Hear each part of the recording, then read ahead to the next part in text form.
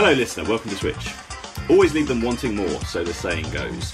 And somehow England and Pakistan managed to do that, despite playing out the longest ever T20I series between full members. A full 7 matches in Karachi and Lahore. It was so compelling, even the tea and toothpaste ads managed to retain their charm throughout. Don't at me. England rode out 4-3 winners after a tour that went through more ups and downs than the pound-dollar exchange rate. But there's not much time to reflect as both teams head down under to continue their preparations for the T20 World Cup. To look ahead to that and debrief on a historic return to Pakistan after a 17-year absence, I'm joined by what we can perhaps call the Alpha and Omega. ESPN Cricinfo UK editor Andrew Miller, who signed off in Rawalpindi at the end of the 2005-06 tour, and assistant editor Matt Roller, who was among the most recent press contingent to visit the country. Good to see you both. I think we should go to Matt first with a question on everyone's lips. Was Moeen Ali right to cast aspersions on the food in Lahore? Well, he was entirely right in if he was solely comparing the Pakistani restaurants and the two team hotels, which I think he probably was, then he was 100% right that the Karachi one was miles better. My personal experience is that I had some pretty good food in both cities. I would agree that Karachi probably shaded it. But, you know, you can only ever dip your toe when you're there for a week or so. So, I think despite the fact he sort of tried his best to weigh in on a huge rivalry between two huge cities and, almost caused a diplomatic incident in his farewell press conference as a result, I think Moeen did have a bit of a point. I'm sure Osman Samiuddin, our esteemed colleague, would agree, being a Karachiite as well. How was Pakistan? Did you ever manage to beat Aleem Dar at table tennis? I didn't. Aleem had a fearsome forehand and no backhand whatsoever, but his forehand was good enough to beat me. Seriously, it was a fantastic trip. I really enjoyed it. I think somewhere that, especially growing up, I was 7 years old, I think, when England were last in Pakistan, just to make you both feel old. Don't remind us. Yeah, so having so as a result, I think it was somewhere where I probably had not expected for most of my life that I would ever get to go and watch England play cricket. So, it was a pretty special thing to be part of, especially sort of the first game and the reception that the teams both got. And then throughout the series, actually, obviously you mentioned the fact it was such a long series, and I think there was a bit of trepidation heading into it that it might really drag, but actually, it was nip and tuck, sort of ebbed and flowed. Both teams taking leads at various points. Both teams sort of pretty strong but flawed in a way that made for a pretty compelling series. And I think particularly the sort of the drama of the fourth game, the last one in Karachi, where you had Haris Rauf bowling 155 kilometre an hour in duckers, reverse swinging it into England's lower order. It was a pretty special atmosphere to witness. And very glad that the tour sort of passed off as well as it seemed to. And I guess the start of a very busy and long winter for England that, it sort of serves as the first course of quite an extensive tasting menu with the World Cup a couple of weeks away, and then obviously a test series in Pakistan in December as well. Yes, so if you split them up as and the boards have into separate trips, then it's 6 tours England will be going on, England men, this winter. So get stuck in.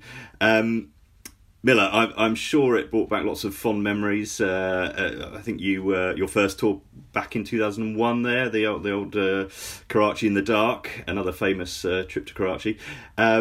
Important to see those links re-established with Pakistan, obviously the debt owed through COVID, and also kind of the warm relations between the two teams, which hasn't always been that way. Well, indeed. I mean, there's an awful lot of water under the bridge in terms of the ancient history about the relationship between England and Pakistan. The ball tampering, the match fixing, all the stuff that has gone before.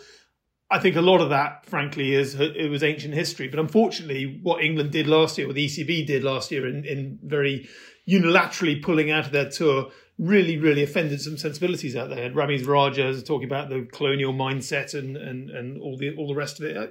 I thought it was a preposterous misjudgment to pull out of that tour, a goodwill gesture to thank a team that had basically helped prop England up during that COVID summer in 2020. And I'm relieved and very pleased that it's gone ahead. But I'm not remotely surprised it's gone ahead so smoothly because, as you say, I love Pakistan. I've been there twice. It was, without a shadow of a doubt, my favourite country to tour, largely because I suppose certainly when you're on a test tour, and to be fair, a 7-match T20 tour it has the same sort of dynamic, frankly, doesn't it? It's you get a chance to really feel as though you're seeing a culture. You're seeing somewhere that, frankly, is different to pretty much anywhere else that you would wish to try and watch cricket. And Karachi, Lahore, two lovely cities. I mean, I'll stick up for Lahore's food. In fact, I remember, I think it was called Coco's restaurant back in the day. May have gone now, but there's an amazing restaurant overlooking the mosque, where all the food's ferried up and down by dumb waiters. The pulley system and all the rest of it. Amazing place, amazing food, amazing memories. So delighted that England have gone out there and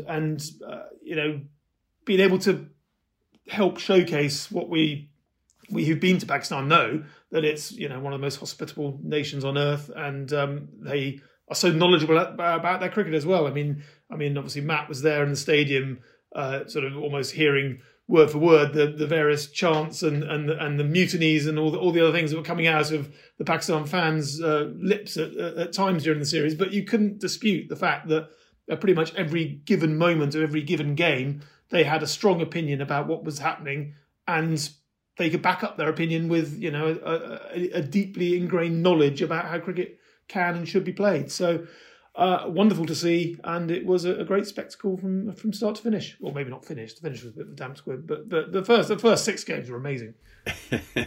Yes, we will get into that. I think Parchi was the one that came across, Matt, from your updates from the stadium. That doesn't, I presume, literally translate as slow scorer, but yeah. So from my understanding, this was it, as Miller says, it was kind of incredible having seen the strength of discussion, I suppose, online, and we see it whenever we've had the sort of opportunity to be on ball by ball commentary during a Pakistan game about how the strong feelings that people have about their style of play in T20 cricket and who should be coming in next, and exactly how they should be sort of formulating their game plan. But to see it sort of play out in real time with the crowd, especially in that 4th game, actually, the crowd sort of celebrating the wicket when Shah Masood was trapped LBW because he was out of rhythm and trying to hit everything for 4 and couldn't get it off the square, and then to see a celebration for a Pakistan player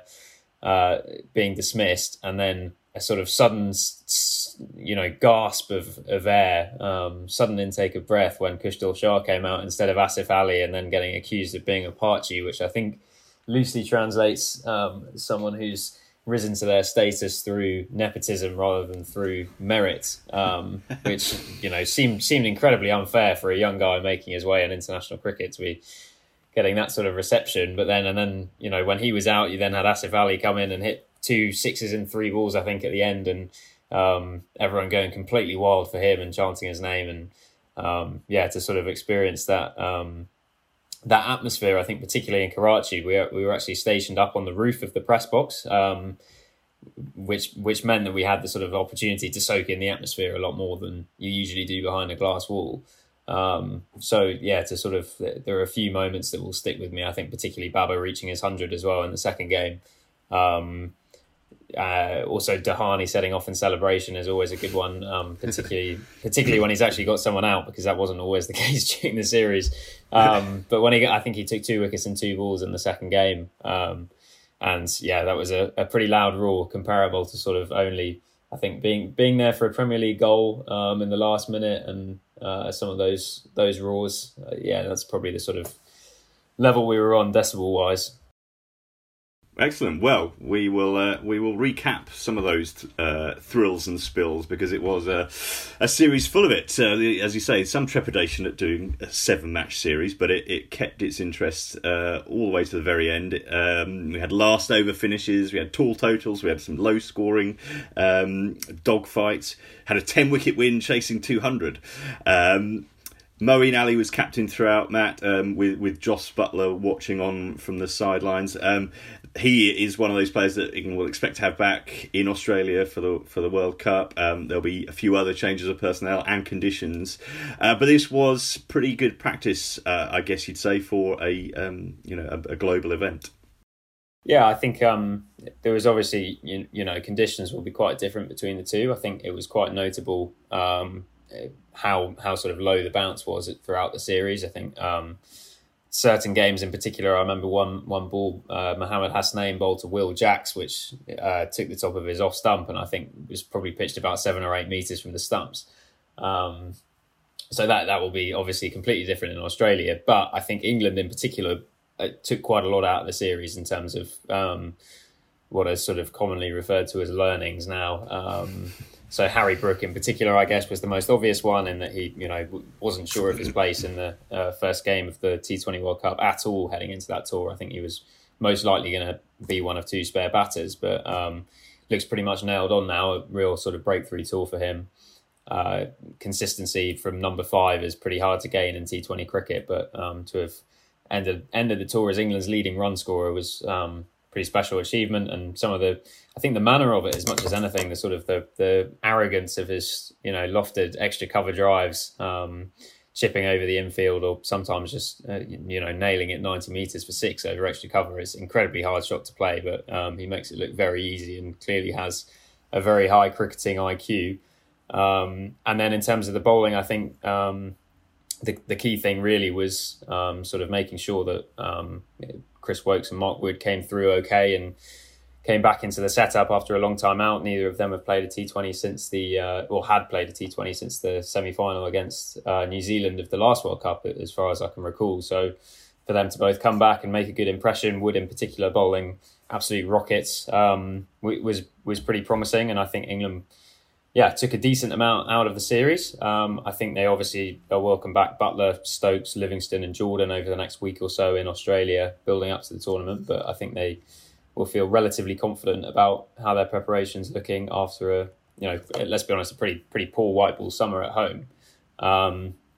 Pakistan, I don't think actually learned very much at all. I think they found out that their batting's very reliant on Babar Azam and Mohammad Rizwan. Who knew that? And that Haris Rauf was a class apart from the rest of their attack, given that they didn't have Shaheen Sharifi through injury, which was also pretty obvious before the series, but I suppose confirmed during it. So, I felt like it was one where England got more out of it. But then again, Pakistan have, they within hours of the final game were on a flight to New Zealand for a tri series and have already played a game in that at the time of recording. So there's plenty of opportunities to keep learning.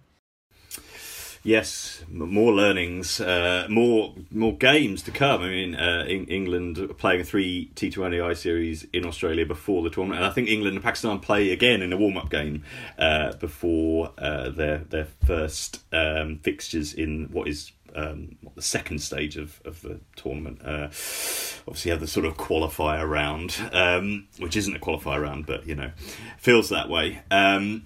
Miller, this was, various reasons it was notable, but it was England's first major sort of victory under Buttler and Mott. First victory at all, I think, because Owen Morgan was still in charge, wasn't he, during the Netherlands trip. First T20I series win since the middle of 2021, bilateral series. And it kind of, although Jos Buttler wasn't in charge really on the field, it was Moeen pulling the strings. But it's kind of important to get some momentum, although if momentum can exist in this format where England sort of went from bossing it one game to being upstaged by Babar and Rizwan in the next one. A victory, a series victory, lots of positive points as Matt's touched on coming out of the series, and I guess a bit more optimism going into the World Cup where there's kind of a sense over the last 12 months or so that England's white ball momentum was beginning to perhaps dissipate. Some of that World Cup winning generation, the team that got to the final in 2016, were beginning to retire or be dropped, as in the case of Jason Roy. Obviously, Johnny Bairstow's not there through injury, but they've sort of can go into the tournament, into the next few games in Perth and Canberra with a real sort of spring in their step. Yeah, I think so. I mean, it's fascinating, isn't it? I think it was necessary just to have a series win of some sort, just to draw a line in the sand. You can overstate it. I think in T20 in particular, obviously the World Cup win and 50 over format was probably a very different dynamic for England. They made a virtue of winning pretty much everything and then being number one in the world and getting used to the pressure of everybody going for them and still coming out on top, and ultimately learning that way was the way to do it. T20, just obviously with the growth of the franchise game and the fact that pretty much everybody is sort of T20 minded in this day and age, it's slightly different, I think. But just to get that collective win on the board was important, and also just to, as you say, draw a line under the Morgan era. And I don't think we've really talked about it because it kind of fell between pods. But the recall of Alex Hales, I thought, was a crucial line in the sand moment, regardless of whether you think he's succeeded or not. I mean, I still think he's probably the obvious person to open with Buttler, even though Salt technically produced the most outstanding innings of among the openers on this trip. But just to pick him and say, you know what has gone before now no longer counts towards how we line this team up. It made it possible to then go down the route of Harry Brook as saying, Harry Brook, go for your life, because you're not just here as a placeholder for Ben Stokes. You're here to prove that you can be the man. And Liam Livingstone is likewise having to look over his shoulder a little bit. You'd have thought a few weeks ago that he was an obvious guy to come straight back in, but there are enough guys, even Ben Duckett. I mean, as you say, the conditions probably won't suit him sweeping every ball, but I mean, the form and the strike rate that he produced, you can't quibble with the returns. And these guys are guys who have toured the world, know the conditions around the world, will be able to slot into different formats in different conditions in very easily. And again, it comes down to, I think I said previously that I thought England were actually quite unlucky with the fact that the two T20 World Cups got switched around. The India one came, or UAE as it turned out, came first, and then Australia. Because I always felt that England in Australia with that World Cup winning team would be a really, really strong chance to make a double and win a T20 World Cup. Just I don't know. We've seen in the last few days a couple of extraordinary shots out in Australia. Carl Myers is, God knows what it was, uppercut for 6 over extra cover. And then this morning, David Warner basically forward defence for 6 straight into the sight screen. I mean, those two shots to me sum up the fundamental difference that we're going to get when we get to Australia, is that the ball is going to come onto these bats. The ball is going to come onto these bats and ping off them in a way that simply does not do on the low, slow wickets in Pakistan. So someone like Dawid Malan, for instance, who had a tough time, but is still, for me, a lock at number 3 on those pitches, because the ball coming onto Dawid Malan's bat is going to ping off through the covers and ping off his hip over square leg in a way that or mid wicket in a way that it doesn't on those other pitches. So to get back to the point, yes, I think that England, because their batting has been absolutely front and centre of not only that T20 win and pushing the envelope with the nearly 500 run scores that they've started to put together, but also just the weight of next generation batsmen coming through who have seen these guys being world beaters by playing an attacking game. Those guys are now getting that chance to come into this team, largely thanks to the sort of line in the sand that was drawn in the summer, saying, you know what, it is time to move on from Jason Roy. Owen Morgan's obviously gone. We need to. Jos Buttler is not gone, but there's a real opportunity to stake your claim in the absence of such big guns, and an awful lot of people have done that.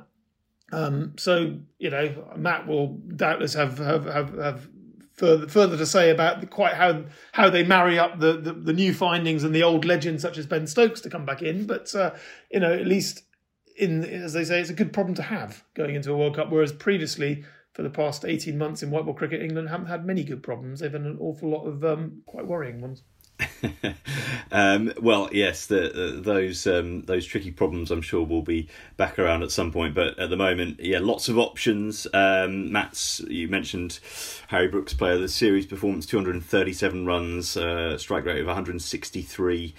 likened to A.B. de Villiers, no less, by Mark Wood, I think it was. And Shield Berry of the Telegraph called him England's first 360-degree batter, which I thought was possibly a bit harsh on someone like Kevin Peterson, but but yes, lots of praise coming his way. Ben Duckett was very impressive. Isn't even in this World Cup squad. Phil Salt pushed his case as the potential opening partner for Buttler. Obviously, Butler's fitness is a bit of a question mark, and we'll come on to that, I guess. That if all the pieces are going to fall into place for England, Matt, they do need Butler's calf to be all right, you'd think, and Mark Wood was kept in cotton wool to a degree through that Pakistan tour. Played 2 of the 7 games. Obviously, hadn't played a senior game of cricket, senior team appearance since the test. I think it was the Antigua test in March. So you completely understand that approach. Clocked at sort of 96 or 7 miles an hour in one of the games in Karachi. So he, that's clearly a big part of their armoury. Talking about the pitches in Australia as well, and quick and bouncy, then you'd expect Mark Wood to be a key weapon. And Liam Livingstone as well, who's joining up with the squad, hasn't played since I think sort of mid-August, and rolled his ankle. So there are 1 or 2 questions, but you're beginning to get a sense of what their ideal 11 is going to be, and we know what their approach is in terms of attacking cricket. Although it does seem the mantra coming out of the side at the moment is smart cricket. It seems to be what sort of the Buttler kind of approach is, although quite how that differs from just winning in the manner that Morgan's team tended to do, I don't know exactly. Yeah, I mean, I suppose the two most concerning performances of that tour were the 2 tight defeats in a row where England sort of failed to chase middling scores. I don't think they were too worried about the game where Babar and Rizwan put on 200. I think that's one of those things that can happen. I think they didn't bowl brilliantly, and Moeen probably shouldn't have bowled the over he did bowl and got whacked for 21, but it's kind of one of those games which I think they wrote off pretty quickly. I think not least because I think they had one 24 hours later, which they won, which always helps. But yeah, in terms of the sort of how the team fits together, I think heading into that tour, the big question, as I saw it, was sort of whether they were going to go extra batter or extra bowler, which was basically, this is from the World Cup squad, so that was going to be whether they had Brooke playing in the middle order along with Livingstone and Moeen sort of carded loosely at 6 and 7 but able to move up and down, versus not having Brooke, having Livingstone and Moeen carded at 5 and 6 and then having Sam Curran as the extra all-rounder at 7. I think with the way Brooks played, the way Brooke played across the series, I think it's almost certain that they'll go with the extra batter, which does mean that it does sort of change things slightly and does mean they might end up using Stokes or Livingstone or Moeen as bowlers a little bit more than they might have intended. Those guys will probably share the 5th bowler quota, I think. Basically, as I see it, it'll be Buttler with one of Hales and Salt. I think Hales is the favourite. I agree with Miller. I think he's, even having not played international cricket for so long and not had the most, not had the most fluent series in Pakistan. I think he struggled a little bit at times. I think he's the obvious pick there. I think Milan, I agree, will be the lock at number 3, especially on bouncy pitches. He's sort of looks to have evolved this year, even at the age of 34 or 35. He's sort of starting faster, which was sort of my big criticism for a while, and looks sort of, I think, it looks like Australia should suit him. Stokes, Mott has said pretty clearly will be carded at number 4. We'll be trying to give, he'll effectively substrate in for Duckett. Then Brooke, Livingstone, Moeen, 5 to 7. And then in the bowling attack, it'll be Wood if fit, Rashid, and 2 of the other seamers will play in a particular team, which I think, my first choice off the top of my head would probably be Topley and Jordan, but I can see a good case for Wokes. Curran bowled pretty well in Pakistan. Willie sort of looks like the spare man at the moment, but with various injuries kicking around, as mentioned, it's quite often the case that you can sort of spend a long time looking at what England's strongest 11 might be, but it might well be that there's never actually a game where everyone in the squad is fully available and fit and fresh and ready to go. So the key thing is that they will have a few fast bowling options to rotate through, and that in the event Livingstone is a bit undercooked, it's a pretty good option to have Sam Curran to sort of sub in for him. if push comes to shove. So I think I think they've developed their plans a little bit over this series. I think they're a little bit clearer on who's going to be where in that World Cup team. And I think, Moeen said after the final game, he saw them as third favourites, effectively behind India and Australia. And I feel like that's probably about right. One of my big takeaways from the last World Cup, having seen England absolutely hammer Australia and then Australia string together 4 wins and win the whole thing, is that the format, both T20 and the nature of the World Cup, lends itself to a certain level of volatility. So it's definitely not the case that the best team is always going to win. But I think England are in the pool of contenders that, if everything goes right over a couple of weeks, they could do it. I mean, as anyone who followed Essex to their 2019 Blast success will recognise, it's just about getting on a roll of form at the right time. Miller, one thing we have learned, and which I guess we'll start seeing how that fits together over the next few games, is that Ben Stokes will bat at number 4, or he's considered a top 4 batter by Jos Buttler and Matthew Mott. He hasn't played a T20 international since March 2021. I think the India tour, I think his last T20 appearance was in the 100 last summer. I mean, it's hard to kind of ever suggest that it's a gamble, going in with Ben Stokes in any sort of, sense of sort of destructive batting position. But it is a bit of an ask for him to get up to speed. And I mean, number 4, one of the hardest roles in a T20 lineup, arguably, given the sort of variance in what you might have to do when you come in when the wicket falls. But I mean, one would expect Stokes to attack it, the challenge, in his usual manner. Yeah, I mean, it is a curious one, isn't it? I mean, I think we all have reached a sort of consensus about Stokes over the years that, without wishing to denigrate his shortest form game, it's not his strongest suit. He's a test batter, he's an ODI batter, and in T20 he's never quite found the tempo that others can, because he, as we've seen from Headingley being the classic example in the World Cup final, likewise, the longer he gets in, the longer he spends sort of playing with a really straight bat and making sure that, the ball is really pinging off the middle of that bat, the more destructive he can be. And so clearly he's not a guy who's going to come in and blaze it from the outside. And if he does, it's almost a bit like the way he was going about his batting in the summer in the Test team, isn't it? It's just, he almost came out the blocks blazing so hard because he wanted to keep up the momentum that his gung-ho top order baseballers had laid down. And actually, I think he sort of undersold himself in the way that he went about his batting in the Test team, because he was trying to go too hard too soon. But having said all of that, I mean, the one fundamental truth of Ben Stokes is he is a huge match player. He is a huge presence. Mindset has been the mantra for England in his Test team all summer, and nobody has got a mindset quite like Ben Stokes. When he wants to succeed, he generally finds a way to. So, I mean, it would be splitting hairs in a really strange direction to suggest that including Ben Stokes is in any way a weakness in a team. Any guy, any team in the world is saying, you've got Ben Stokes as an option to throw into your best lineup. Would you take him? I mean, I don't know many teams that wouldn't.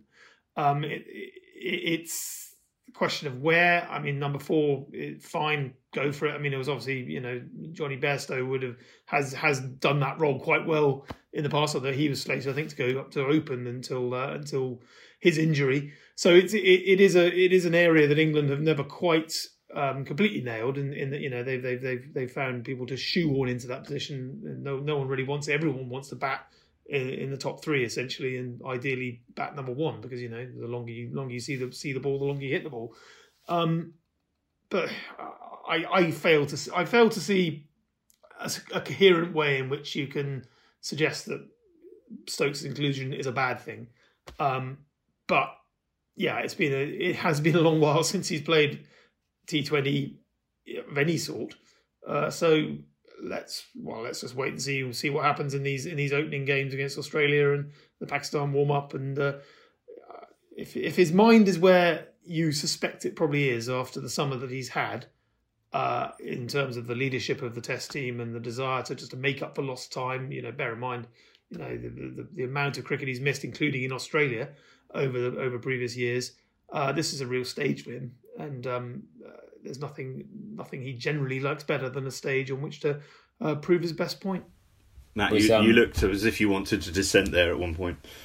No, not at all. I kind of wanted to just take up one of the points Miller was saying about I've just finished reading Ed Smith's book, and obviously Ed Smith's time as England selector was sort of widely associated with the use of data, but one of the sort of key messages that actually comes out of a lot of his sort of thought process behind selection, for me at least, maybe it stood out because it wasn't what I was expecting, was just him sort of stripping things back a lot of the time and taking the sort of fairly, I suppose, simple mantra into some decisions, thinking who would the opposition rather see walking out here, and if the choice in that scenario is sort of, for example, Phil Salt batting out of position, or a young buck in Sam Curran, age 23, with obviously a great T20 record and IPL experience behind him and all that sort of thing, versus Ben Stokes, I think almost no opposition is ever going to want to see Stokes walking out in any given situation in the T20 World Cup, knowing his track record of performing so brilliantly in the knockout stages in 2019 in the 50 over tournament. So I think it was quite an interesting sort of thing to read. I thought stripping selection back, and I think when obviously T20 is a simple game that often becomes very complicated due to the sort of analysis industry around it. But when you strip things back like that, I think it's pretty difficult to argue against Stokes' inclusion, despite the fact he does have this modest record in T20 internationals. But I think Mott was pretty clear the other day, saying he sees the main reason for that being the fact that he's never had a clear role. And if you look through his T20 record with the bat, it's entirely true. He spent a lot of time batting at 7. There's been the odd innings at 3. There's been some at 5 and 6. And he's been in and out of the team for forever, really, because of the fact it's never really been a format that's been prioritised for him. So, I think that the key thing for England is to just try and groove him into that role over the next couple of weeks, make clear what they expect of him. He'll know what they expect of him as well, having been around the 50 over setup for as long as he has. And I think I'm not guaranteeing it'll work by any means, but I think it's a pretty sound selection. And just a final point on Stokes. I mean, there are two points. In fact, just in some ways, it's almost kind of a little bit like a West Indian sort of selection, in that the big guns generally have not played bilateral T20 tournaments, then suddenly back they come, the old guard get rolled out for the main events. And to look at West Indies' record down the years, generally the old guard know what to do in main events. And talking of which, bear in mind that he missed the last T20 World Cup, Stokes' last memory of a T20 World Cup is what happened at Kolkata in 2016. So again, if ever you wanted an opportunity to just lay a ghost or 10, and Stokes has spent most of his career laying ghosts, let's face it, that's one very, very significant spectre that I'm sure he will have personal issues with. So, and all the more reason to suspect that he will be as up for this tournament as he possibly could be, and therefore, if his mind's in the right place, which is what we've been talking about all summer, the rest will probably follow. I think what you're saying there is give him the final over in the first game back. Essentially not, but you know what I mean. Matt, one of the sort of enduring themes of the tour out in Pakistan was kind of this contrast in approaches. You're welcome to keep your counsel on Babar and Rizwan, or commit sacrilege if you like. But England obviously take a more I'm going to say modern approach in terms of spending their resources and going hard throughout. We saw that in, I think it was the fourth T20I when and you wrote about it in terms of Pakistan kind of overvaluing a wicket and England doing the opposite and getting to the brink of victory through Liam Dawson of all people, and then having it snatched away from them. Were there any signs of kind of nuance that you picked up on? I mean, it certainly took the fact that England chose to bat first at least once, which they had done 0 times, I think, between 2016 and Morgan's retirement. And England actually made a virtue of batting first a couple of times, whereby that attacking hard throughout meant they got to that above par score, and they handed well. So they both gave Pakistan inflicted sort of the highest two of the 3 highest totals Pakistan have ever conceded in T20Is, and 2 of their heaviest defeats. So, I mean, obviously, good signs for England. But are kind of is there some nuances to the kind of all guns blazing England model? Do you think? Yeah, I mean, clearly England's. I think they have a higher ceiling than Pakistan, but probably a lower floor as well. I think England are, as we saw throughout the summer, much more likely to be bowled out for 120 than Pakistan because of the fact that Pakistan have 2 openers whose whole game is about setting things up for the bowling attack, really. And Pakistan, I would say, at full strength in particular, have a stronger bowling attack than England do. If you think the possibility of having Shaheen and Haris Rauf charging in the power play, that's pretty imposing as new ball pairs come. And then obviously you can chuck Naseem Shah into that as well. He didn't play very much at all in the series due to illness, but it sort of showed how show the extent to which he's a star boy during the Asia Cup. It was an interesting contrast between the approaches, and I thought it's one of those where I think you can't necessarily say just because of the series result one is right and one is wrong. I think a lot of Pakistan supporters, the impression I get is that people would sort of prefer Pakistan to play slightly more like England, but I think there are times where England's management would like them to play slightly more like Pakistan, like in both of those run chases where they had narrow defeats. I think if they'd kept slightly more wickets in hand early on and had a slightly more if they'd occupied the crease slightly longer, for the top order, they probably would have won both games. I think the interesting with Pakistan, I think basically it's sort of a self-perpetuating problem with the 2 at the top, where the criticism is that they're occasionally too cautious, and I think there are nuances in it. In that I don't think they're ever going to be quite often in cricket when we have debates about players, it's about selection, whereas those 2, they're never going to be dropped. The question is, could they improve slightly? Could they go slightly harder immediately after the power play? Does Babar have a certain weakness against, high pace or leg spin or whatever it happens to be? But basically those 2 are so stable that the middle order, their returns are even more volatile than most middle order players because of the fact they have so few balls to face. England's leading run scorer in the series was Harry Brook from number 5, whereas Pakistan's number 5's hardly faced a ball in the series between them because whenever they did go out, they were told to try and hit 6s as soon as possible, effectively. And then that means that inherently the middle order's returns are even more volatile, which means that Babar and Rizwan think, well, we can't trust the middle order, so we have to do this all ourselves. So it's quite hard to get out of that cycle.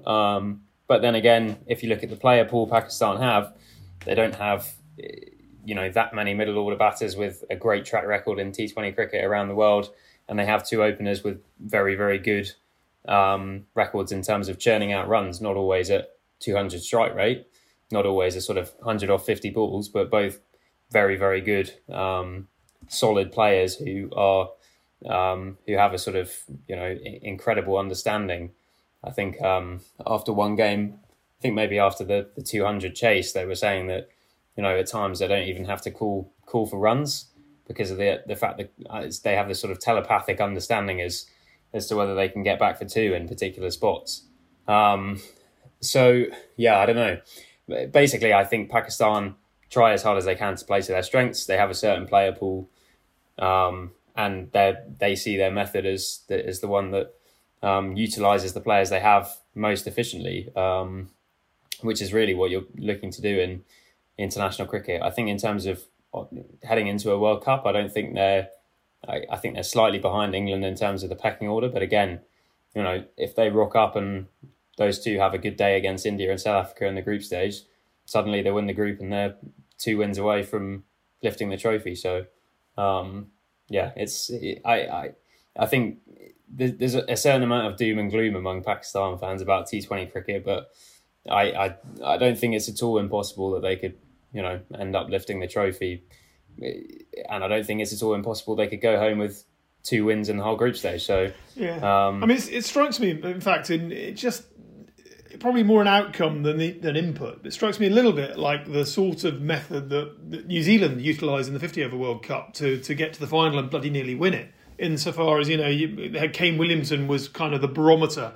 Every single innings that he played was exactly the tempo that would give his bowlers a chance to win. He wasn't going to go above it and risk blowing up.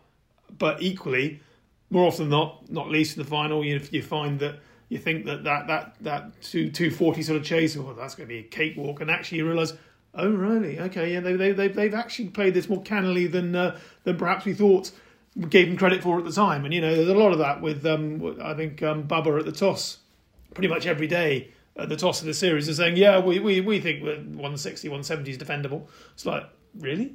And often, if Haris Rauf gets on a roll, and the spinners through the middle start choking your runs, and suddenly, oh yeah, okay, I see where you're coming from. I mean, obviously it didn't always work, but on occasions it does work.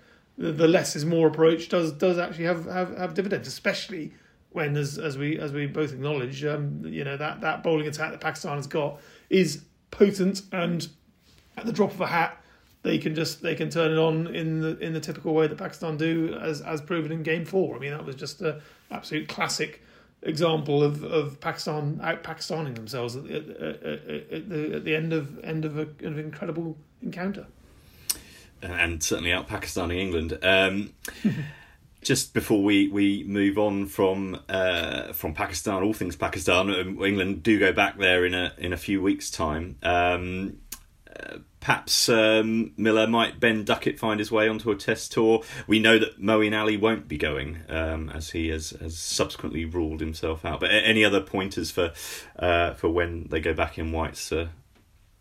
Yeah, well, it's interesting on that front. I mean, I wonder if Liam Livingstone could be a bolter for that tour, simply because of the opportunities that it's presented by someone who can spin the ball and be an all rounder. I don't know. England will need an extra spinner, won't they? Let's face it. Moeen was. Will Jacks, I think, put his hand up. He did. Will Jacks definitely put his hand up. Yeah. Yeah, absolutely. But no, go back to your original point. Ben Duckett, I think, is a really, really solid shout. I mean, Matt did the piece with him last week, sort of saying it's funny how people say I can't play spin, and basically it all seems to derive. I think he got stitched up by one of the Bangladesh spinners in that 10 wickets in a session collapse in 2016, and has kind of had his cards be marked ever since. But I mean, the way that he played on those pitches, and sweeping absolutely everything and nailing every single one, I mean that has surely got the Baz eyes lit up. The possibilities, again going back to the end of the summer, and the fact that Stokes and McCullum were both just a little bit reticent about giving their full backing to the team that they've given their full backing to all summer long. Obviously, Lees and Crawley at the top of the order being case in point there. I don't know. I still think that Crawley on those pitches could have fun. I wonder if Crawley and Duckett might actually be the more dynamic pairing to fit in with England's new approach. And give Lees a quiet winter off, saying thanks for your service, but we're going to try something else here, because I think there is room for improvement and room for tinkering, and there has to be. Frankly, I think that was kind of one of the sort of things that was acknowledged all summer long, was that if we are to encourage the guys further down the pecking order that this is the way we want you to play, and this is the way that we're going to make Test cricket interesting again, and this is how the county championship serves a purpose for the England team, then people lower down the pecking order have got to be given the opportunity to have a good summer and get given the call as a consequence of it. So I think it would be prudent for the long-term evolution of this England Bazball era if they are willing to tinker at the fringes and give opportunity where required. And Keaton Jennings, another case in point, he's had an incredible summer. And we mentioned Ed Smith once already, but obviously he was one of Ed Smith's marquee picks back in the day as a guy who would probably tear it up in subcontinental conditions in a way that other batsmen couldn't, and vice versa possibly. But he's obviously had a great summer. And again, if you were going simply by that sort of the evidence of what you've achieved in the summer goes towards your England selection, then he's another guy who's surely front runner. His skills under the lid might not go amiss as well in those conditions. Matt, while you were out in Pakistan, I'm sure the ripples found their way from Lords all the way to Karachi and Lahore. The woman cad incident in the final ODI. Julan Goswami's swan song after a 20-year career. I'm guessing that thereafter all press conferences, certainly with England players involved, getting their thoughts on being run out backing up rather than to take Vinu's name in vain. But well, you can both go here and feel free to jump in. But it is the topic de nos jours again. As every time it happens, it is. Should Charlie Dean just have been watching the ball out of the hand? Is Jos Buttler right to say that he would never, he would recall someone if it happened in a World Cup final?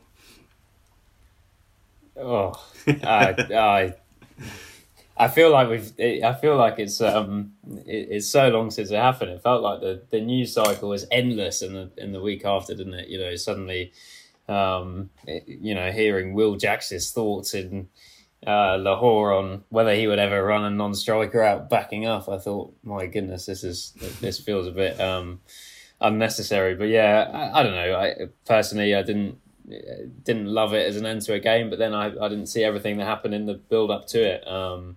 Peter de la Penna did. Clearly Dean was stealing a few yards. He shouldn't have been. I don't know whether there was a warning. India said there was. Knight, who wasn't playing but presumably has her ear in the dressing room, said there wasn't. It's one of those. It didn't feel great to me. Didn't necessarily. I didn't look at that and think what a great way to win a game. But then I don't really have the answer to how you avoid it being a part of the laws, and maybe we should just accept that it is and get on with it. I don't know. I don't have a. I think personally. I think the much more enjoyable stuff is, for example, when Shadab Khan sort of fainted to do it at Harry Brook during the 5th or 6th game in Lahore.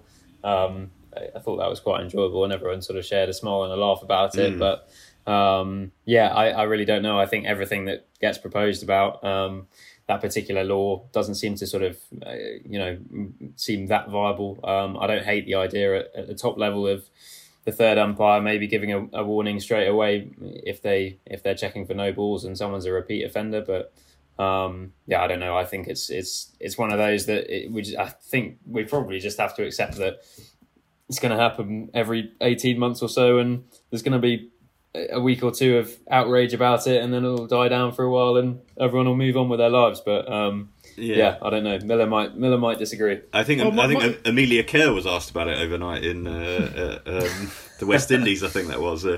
But yeah, Miller, does it boil down to, as was being suggested on Twitter the other day, a cultural thing? Is it English people are raised not to run out non-strikers while they're backing up, and other parts of the world? Yes, it does. But the way that it has been spun by the likes of Harsha Bhogle is just bogus nonsense. I mean, it's nothing to do with colonialism. It's not. Culture is not all about colonialism. Culture is playing gully cricket. You can't just say, "But I played gully cricket. I know how to play cricket." Have you ever played village cricket? You play village cricket, play it slightly differently, but ultimately it's the same game.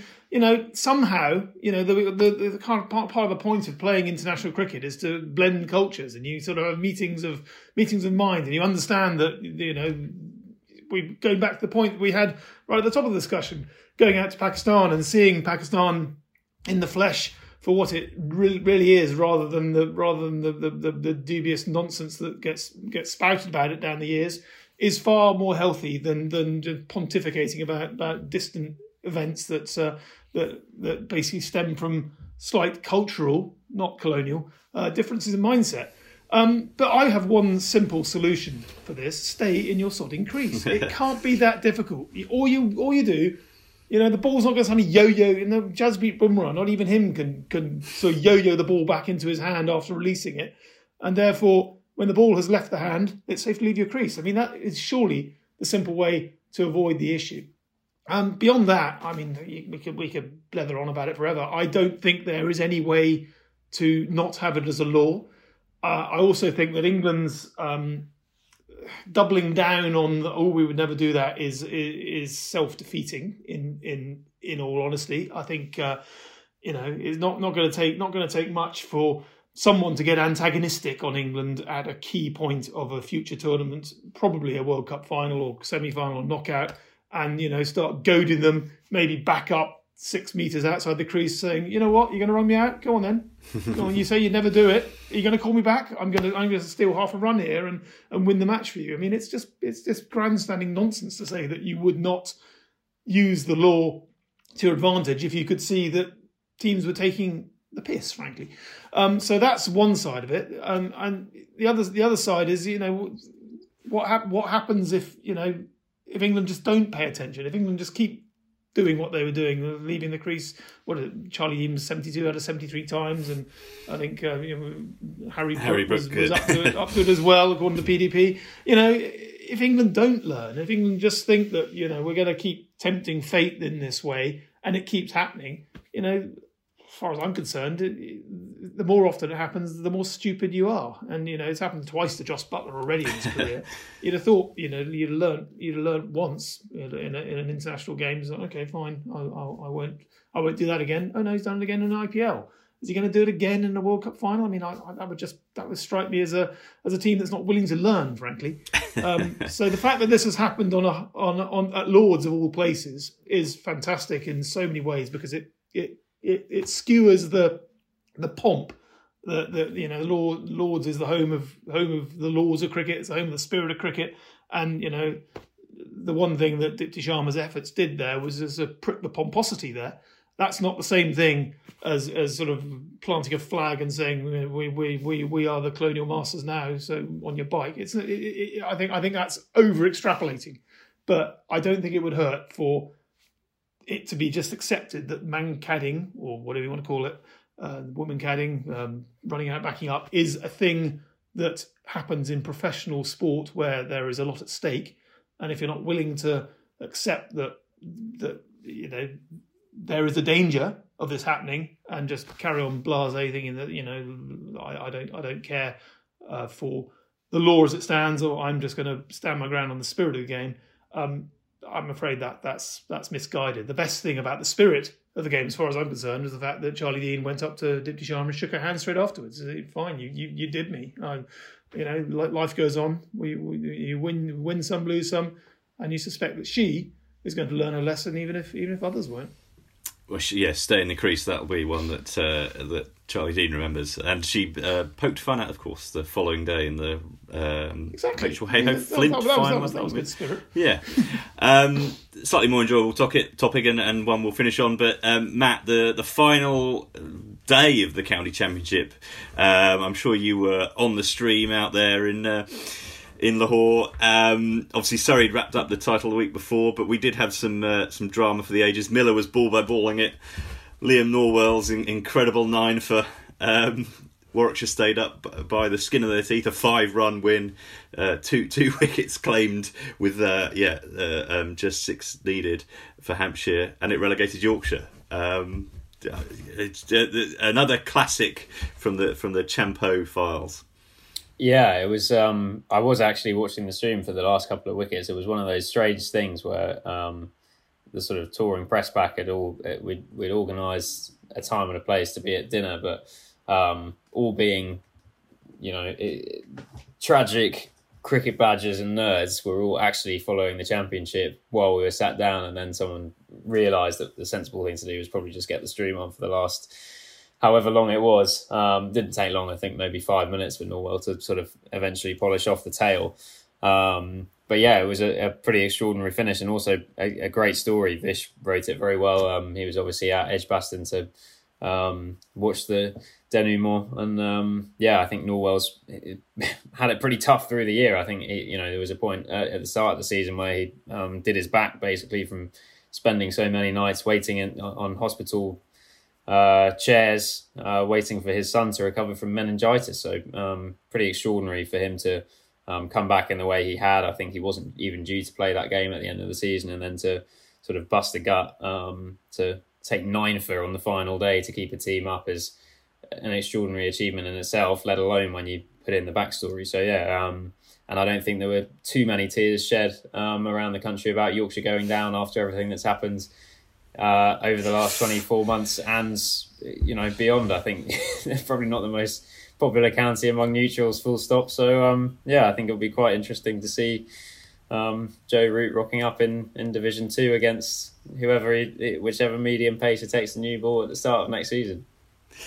Talking of cricket badgers all being cricket tragics, it reminds me, your tale, Matt, reminds me of the scenes last summer when I think it was the finish at Egbert, wasn't it? Lancashire going for the championship, and was it Hampshire? I can't remember who they were playing, but it was another absolute humdinger. I think it was the penultimate game of the season on that occasion, because obviously the following day was the final throes of the season. But nonetheless, it was another absolute humdinger to take the championship. Obviously, this was a relegation battle on this occasion, but nonetheless, it just goes to show that with the championship, when it comes down to the wire, and all the talk from the supporters of the county championship has been about the journey that is the whole season, culminating in everything you've fought for an entire summer comes down to whatever it is, 1 ball.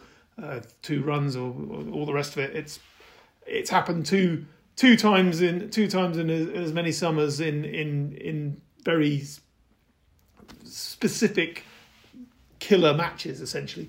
And it goes reinforces the fact that it is actually quite precious what you can achieve in the county championship. It may not get the plaudits and the attention for every spit and cough of an entire season.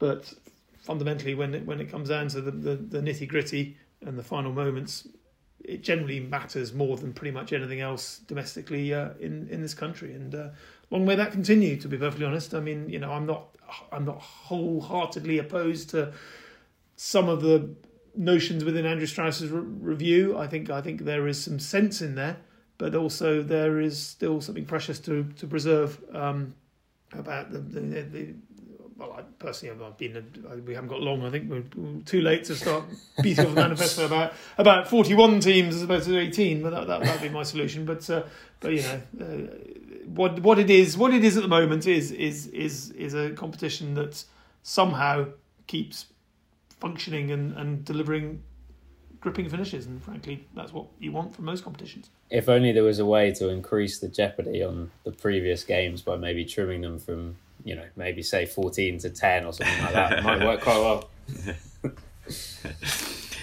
Perish the thought. Who would come up with that proposal? We won't get into Strauss. I think we've had enough high performance for one day. Well done both.